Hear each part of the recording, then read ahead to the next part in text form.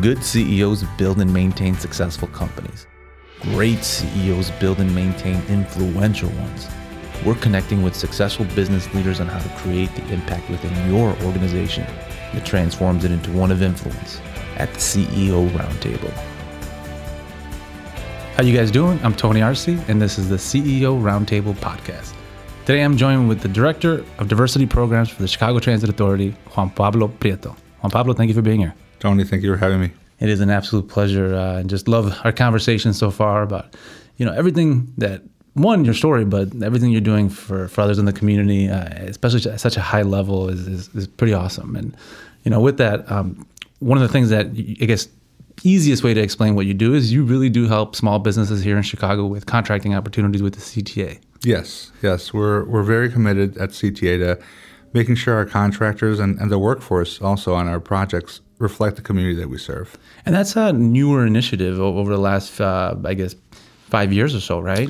Yeah, we've had, the DBE program, Disadvantaged Business Enterprise Program, at CTA for a long time. It's a federal program, right? It's mandated by U.S. Department of Transportation. But in the last, 5-10 years, we've really developed the small business development part of it and recognizing that setting goals, certifying businesses, that's not enough. We need to go a step further and help prepare the businesses to do business with CTA. And, I guess for those that don't know the inner workings of the CTA, we're talking about opportunities where anytime there's expansions, remodeling, any type of growth or construction within the CTA. Is that about right? Yeah, those are where the big opportunities are, right? We think about construction. We have a very aggressive capital improvement plan. We've got our mega project right now, the red and purple modernization up north. We're planning, getting. That's a huge project. It is. It's $2.1 billion, right? And we've got the flyover built now. We're demolishing and rebuilding 4 stations from Lawrence to Bryn Mawr, really adding capacity to the backbone of the CTA, which is the backbone of the city, the Red Line. But now we've got we're in the planning stages of the Red Line extension, which will take 95th out to 130th. But then there are also so many other opportunities at CTA outside of construction, right? We contract for professional services, engineering, law, staffing companies, cleaning companies, media production companies, run the gamut of things that you can provide, and we most likely have a contract for it. Wow. It's just something that I guess a lot of us don't even think about because it's something that we didn't know was an opportunity for us, right? And as a community, do you find that it is more of, a specific group of individuals? Is it more the immigrant, community? Is it where are you finding that you're having to have the greatest impact in terms of education, that learning curve of, hey, these opportunities are there for you? Yeah, the small business community is just made up of powerful people. Mm-hmm. Whether it's U.S. born immigrants, right, first generation, they have decided to take their lives into their own hands and bet on themselves, and that's one of the best investments you can make is in yourself. But we have had to do some education around, you don't always have to be a subcontractor. That's kind of the DBE program. All these kind of supplier diversity programs have always been built around the subcontracting opportunity, right? Because you have this $1 billion construction program. A small business can't take that on, so they're a sub. But we've created a lot of prime contracting opportunities so that you can be a direct contractor with CTA and learn and grow from there, because really what we want to do, right, what my kind of personal goal has been ever since I took over the department at CTA is I want to create more primes and build wealth in our communities, right? In the Latino community, in the Black community, the Asian community, Native American, right? Whoever qualifies as a DBE, women-owned businesses, I want to create more wealth. And we can't create wealth if we don't expand, we don't grow, right, to become prime contractors. Yeah, you're absolutely right. And one of the things that we had discussed previously was this mindset, right, around what that looks like and being the primary versus being a sub. It's unfortunate, right? But one of the comments you had made was that someone didn't apply for an opportunity because they were waiting to be the sub and not the prime. Yeah. Right? How much of that do you hear, and how prevalent is that mentality throughout those communities? It's less now, right? I mean, I think in the last few years, there's been this empowerment of getting prime contracts with CTA or with the city or with other government agencies. But when we started our small business program, we started it officially back in 2013, but we really started to get it going around 2015. And we would set contracts aside where only certified small businesses could compete for them. We wanted to remove the bigger firms, right? And these were smaller opportunities that sometimes the bigger firms use as kind of supplemental to other contracts, but we knew that small businesses could do this work and could compete for it. So we would put it out and say, only small businesses can compete for it. And then we come back and purchasing said, we got 0 bids. So my team would do calls and say, what happened? We set this aside and and they're like, well, we were waiting for you to tell us who the prime was so we could sub to them. Wow. Yeah. And a lot of that, we just had to consistently message, you can be the prime, you can be the prime, you can be the prime. Since 2013, we've awarded over $34 million in direct contracting to small businesses, and it just keeps growing, right? We're looking at every day more and more that we can set aside. Well, congratulations. I mean, that's a huge number, and obviously that the reshifting of that wealth or redistribution of that wealth is pretty incredible. Kudos, like I said, to you, to your team. Thank you. What I guess is the goal for that, right? Because one of the things that also is not just creating those opportunities, but it's also educating on how to be successful within those opportunities. Because as I've come to understand through you, that working with the CTA and sometimes large government organizations like that can present its own challenges if you're not prepared for them. Yeah, one of my mentors told me one of the best and worst things that can happen to a company is to get a government contract. Wow. We admittedly, we're a large organization. We're bureaucratic, right? We're a bureaucracy and we're complex. So you can fail, right? Working for CTA if you don't know the right steps to take. So we, in 2017, formed a small business educational series where we have, it started off as a 6-part series, had 6 prime contractors and consultants come in and teach classes. How do you pursue work? How do you get your invoices paid? How do you close out a project? What is a safety plan? How do you put it together, right? Safety is our number one priority. So, like I said, we weren't satisfied enough with just setting goals and saying, all right, here's the opportunity to compete for it. We decided we need to be intentional about this and get these firms ready to compete and then ready to succeed on the opportunity. So it's now grown to a 9-part series. We've added classes like how do you manage your people, right, your workforce, and how do you leverage technology? How do you market your company? Again, all that to really push these firms out of that subcontracting world and into the prime contracting world, and then making sure they're successful on that. What's been your biggest challenge so far? As you guys started developing this, I'm sure things have changed since you first started, but what was the biggest thing to overcome in any of it? Yeah, the biggest thing is capacity, right, and financial capacity. A lot of feedback that we would get from the small business community, because we try our best to keep our ears to the ground. My team and I are not small business owners, or we work for the government, but we want to make sure that we keep our ears to the ground and listen to the community and try and develop from there. Access to capital. A small business either A, can't get the capital they need, B, can get capital but not at the amount they need it, or C, they can get it but at a very high interest rate. Like abusive, right? Yeah, I mean, predatory. Right. So we decided, let's build a program around growth, and it's a lot of focus is on the financial growth, but it's also on technical support. It's back office, because if you don't have your paperwork in order, if you don't have your back office in order, you're never going to get a bank to approve you. You're never going to pass an audit. So we started a program called Building Small Businesses, and it actually came out of the Red Purple Modernization Program. And now we just awarded, the board just approved a contract for a team to continue to administer that program, but CTA-wide, not just focused on one project. And it's focused on, all right, let's talk to small businesses. Where are they at? Where are you? Where do you want to get? And here are the tools that you can use to get there, right?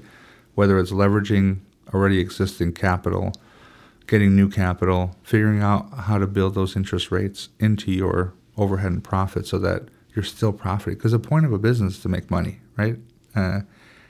we're not here to just see a small business do some work and, get some dollars. No, Right. I want you to grow. I want you to, and then you compete for the $10,000 contract. The next time around, I want you competing for the $40,000, then the $150,000, then the $500,000, right? Like growth. That's the goal. Because if you do go too big too quick, I mean, it can set you up for failure. One of the things that you had mentioned is, you've seen it happen where, because a company has gotten a big contract that it could put them out of business even. Yeah. So how do you manage that, I guess, expectation or the mindset around that, that it's possible, first of all, right? Because if you're already saying that it's not, how much of that is something that, falls on you as an organization to say, it's our responsibility to make sure that people are getting it versus saying, hey, we tried and it didn't work. Yeah. Yeah. I mean, my team and I are the small business community's number one advocate within CTA, right? And that comes with both hearing the success stories and championing that and continuing to build off that, but also hearing the bad news, right? Sometimes we'll have our technical assistance agencies or even the small businesses themselves say, this didn't work. And then we have to challenge ourselves to say, how can we make it work? What can we change? What processes inside of the large bureaucracy of CTA can we help shift, right? I mean, one concrete example is we had a contract, it was a pool, we call it a task order-based contract, right? You award to a pool of vendors, and then with no specific work in mind, but a general work, and then you put out different tasks and they compete against them. Oh, interesting. So it's a great tool to really get procurements out quickly, right, when we need something done quickly. One challenge that we heard from the small business community was, you're asking us to provide insurance up front, and there's no guaranteed work. So we're paying for that insurance. So I went to the vice president of purchasing and said, we need to fix this. Because what's the point of asking for that? What are we, CTA, what risk are we mitigating? Because that's what insurance is, right? For sure. Mitigating risk. What risk are we mitigating with that? That early in the process, right? With no work. Right. Right? I mean, we had changed the process where we were asking for, $5 million insurance on a $1 million contract. That's easy. Like, we don't need that much, right? But this one was, we had to go to law and make sure that we did protect the CTA, but at the same time create, alleviate this challenge for small business. So now on any task order contract, we don't ask for insurance until you get the task order, until you get the actual work, regardless of if you're a small business or not. This is for every business. So we actually improved the experience for all businesses, but really it was driven because of the small business community. Well, that's incredible to hear. Oftentimes you hear, or at least the assumption is that, or the stereotype that when you work with government agencies like that it's a little bit more difficult to cut through red tape or to have things change. Yeah. How do you see the CTA as that? I don't want to put you in a bad spot, right, or in a tough spot, but as far as that, is change possible? I mean, you're saying it is here.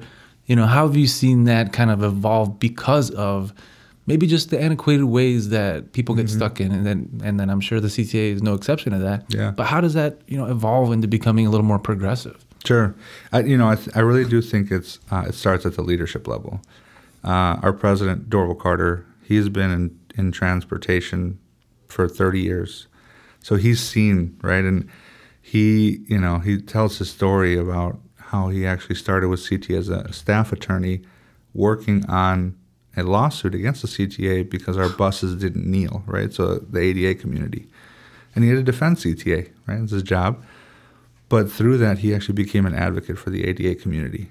And now all of our buses kneel down so that people can get on board regardless of their ability.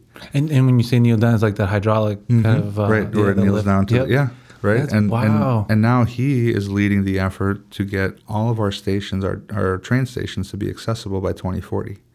Wow. Vertically accessible. Right. Put elevators in each one. Wow.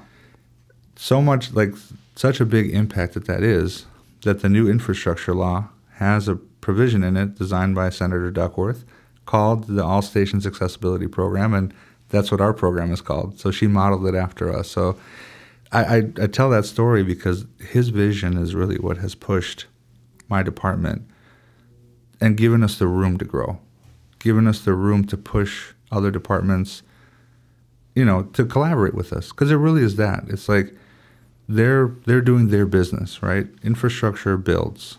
maintenance maintains, purchasing procures. We get to be, like you said, the ones that cut that red tape and ask the tough questions and say, but why are we doing this way? Could we do it different? Sometimes it's like you get into a rhythm, right? And I'm guilty of it. My team's guilty of it too. We get into a rhythm of doing something and it's easy and it's, second nature until someone says, can you do it better? Yep. And just recognizing that if someone asks that question, it's not that you're doing something wrong, right? The old adage, if it's not broke, don't fix it. It doesn't have to be broken. And I got this from Dr. Russ Rogers over at DePaul. He was the instructor for the CTA's Leadership Development Program. He said, get rid of that. Get rid of that adage. Think about it this way. If this isn't as good as it gets, what does better look like? And that's what you got to strive for. I love that. I love that. And, one of the things it reminds me of is anytime, if you've ever taken one of the architectural tours, and the river tours. Yeah. And just how, as they describe the city and the things that we've had to overcome as a city, whether it be the fire or just politics or whatever it is, right? That how a few individuals who had a vision shaped everything that we see today. Yeah. And though it took a city to manifest that, right? That person with the idea wasn't the one out there necessarily doing all the work, but it did take those people to do that. And I think with everything you're saying that, 2040 or whatever time in the future that we look back on these times and people come even to appreciate the CTA for what it is now in terms of the rest of the world and what we have here. But that I'm almost hearing you have an opportunity to be part of that history, right? And that's something that, I jokingly tell my family, right, when we go by a station that's new, I'm like, oh, I built that, right? And I didn't, right? I played a very small role, but these companies and then the workers that we help too, because we have workforce goals that help recruit individuals from economically disadvantaged areas into the trades, they get to go around the city and say, I built that station. Yep. That train is running faster because of me. Yep. And, my son takes a lot of pride in what I do. I can't imagine the pride that the kids of these business owners and tradespeople take when they say, I built that building, I built that station. That's amazing. And so if someone's out there listening, they're in construction, they have a company, maybe they even want to start a company and looking towards the future, but, what advice would you give to those individuals as far as finding those opportunities, getting or preparing themselves even, they may not be in a place that they're ready for that, but, what advice would you give to seek those out and then to prepare oneself for that? Yeah, I definitely want to preface it by saying there is a ton of work coming to the region, right? We already have the state capital program that's running. We've got the infrastructure law that just passed out of Washington that's going to deliver a lot of money. And then there's just a lot of private projects that paused because of COVID and that have restarted. You got the 78, you got Lincoln Yards, the old post office, right? So now is the time to get ready. And the way to get ready is a few steps, right? So one, if you're thinking about doing government work, I would definitely consult with an attorney and with an accountant who know the Disadvantaged Business Enterprise Program, DB program. And make sure that when you're setting up your business, you're setting up in a way that you can get certified, because we do run into a few times where the way the business was set up is a challenge to get them certified because we can't find this document or the way that assets were transferred, right? Very in the weeds, but it's important to make sure that if you do it right, it makes it easy. It does. It could go from a 90-day process to a 60-day process, and my certification team's going to kill me because I'm putting them on the spot. But it also falls back on the individuals applying as well. So I mean, it's a team effort. It is, and it's an administrative process, but it is one kind of level to get to. The next thing is join one of these assist agencies, right? Whether it's the Hispanic American Construction Industry Association, HACIA, Black Contractors, Owners and Executives, BCO, Federation of Women Contractors. They're here as advocates for the small business community, and they have a ton of tools to help you grow, to help you build, right? There's the Illinois Hispanic Chamber of Commerce, there's a Black Chamber of Commerce. They're there to really support small businesses, and a lot of them are technical assistance agencies. And I tell them, I want to hear the bad and the good, right? Like, let me know when we could do something better. So if you need someone to be your voice, those organizations know how to get a hold of us and help us do better. And to hear that is just another reason to love, Chicago and the things that we do here. There's so much assistance, so much help, so much opportunity. You just have to look for it, right? Yeah. And hopefully this is a push in the right direction for those. But also, one of the things I wanted to bring up was just, I love the CTA. Anytime someone comes from out of town, it's like, get your 3-day pass at the minimum, right? Or a week pass, whatever it is. But, I was sad to hear that during the pandemic, during COVID, how the numbers drastically went down and 10% of, usual ridership. Yeah, I mean, we were, in 2019, we're doing well, but, Lyft and Uber were definitely chipping away at some ridership, but our ridership was strong, right? And we were moving the city around. And COVID definitely, took a big hit on ridership, but what we realized is we were really moving the essential folks, essential people through the city. We're getting nurses to work, factory workers, chefs, right? Folks that have to be at their place of business to do work. And they were dependent on CTA. And we realized more and more, we already knew this, but we realized more that transit is an equity issue. And we need to fund transit because those who can't either choose not to have a vehicle, a car, or just don't have access to one for whatever reason are going to depend on transit to get around to do their essential travels.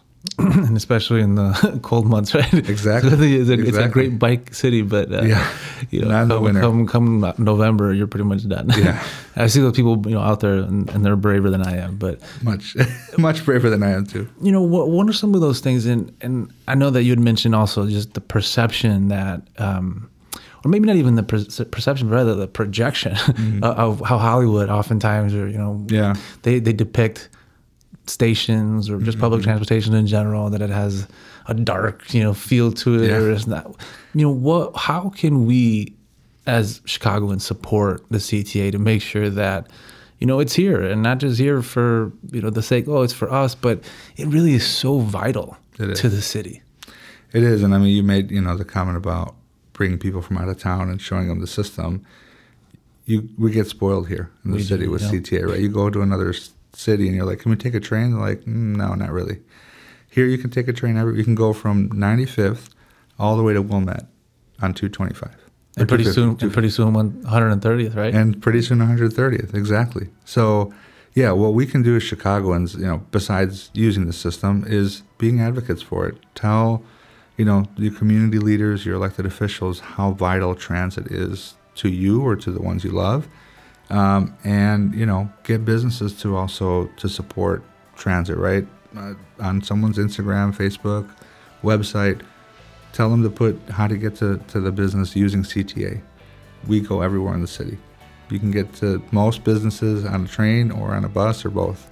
So, help us get the message out there that we're there for the riders.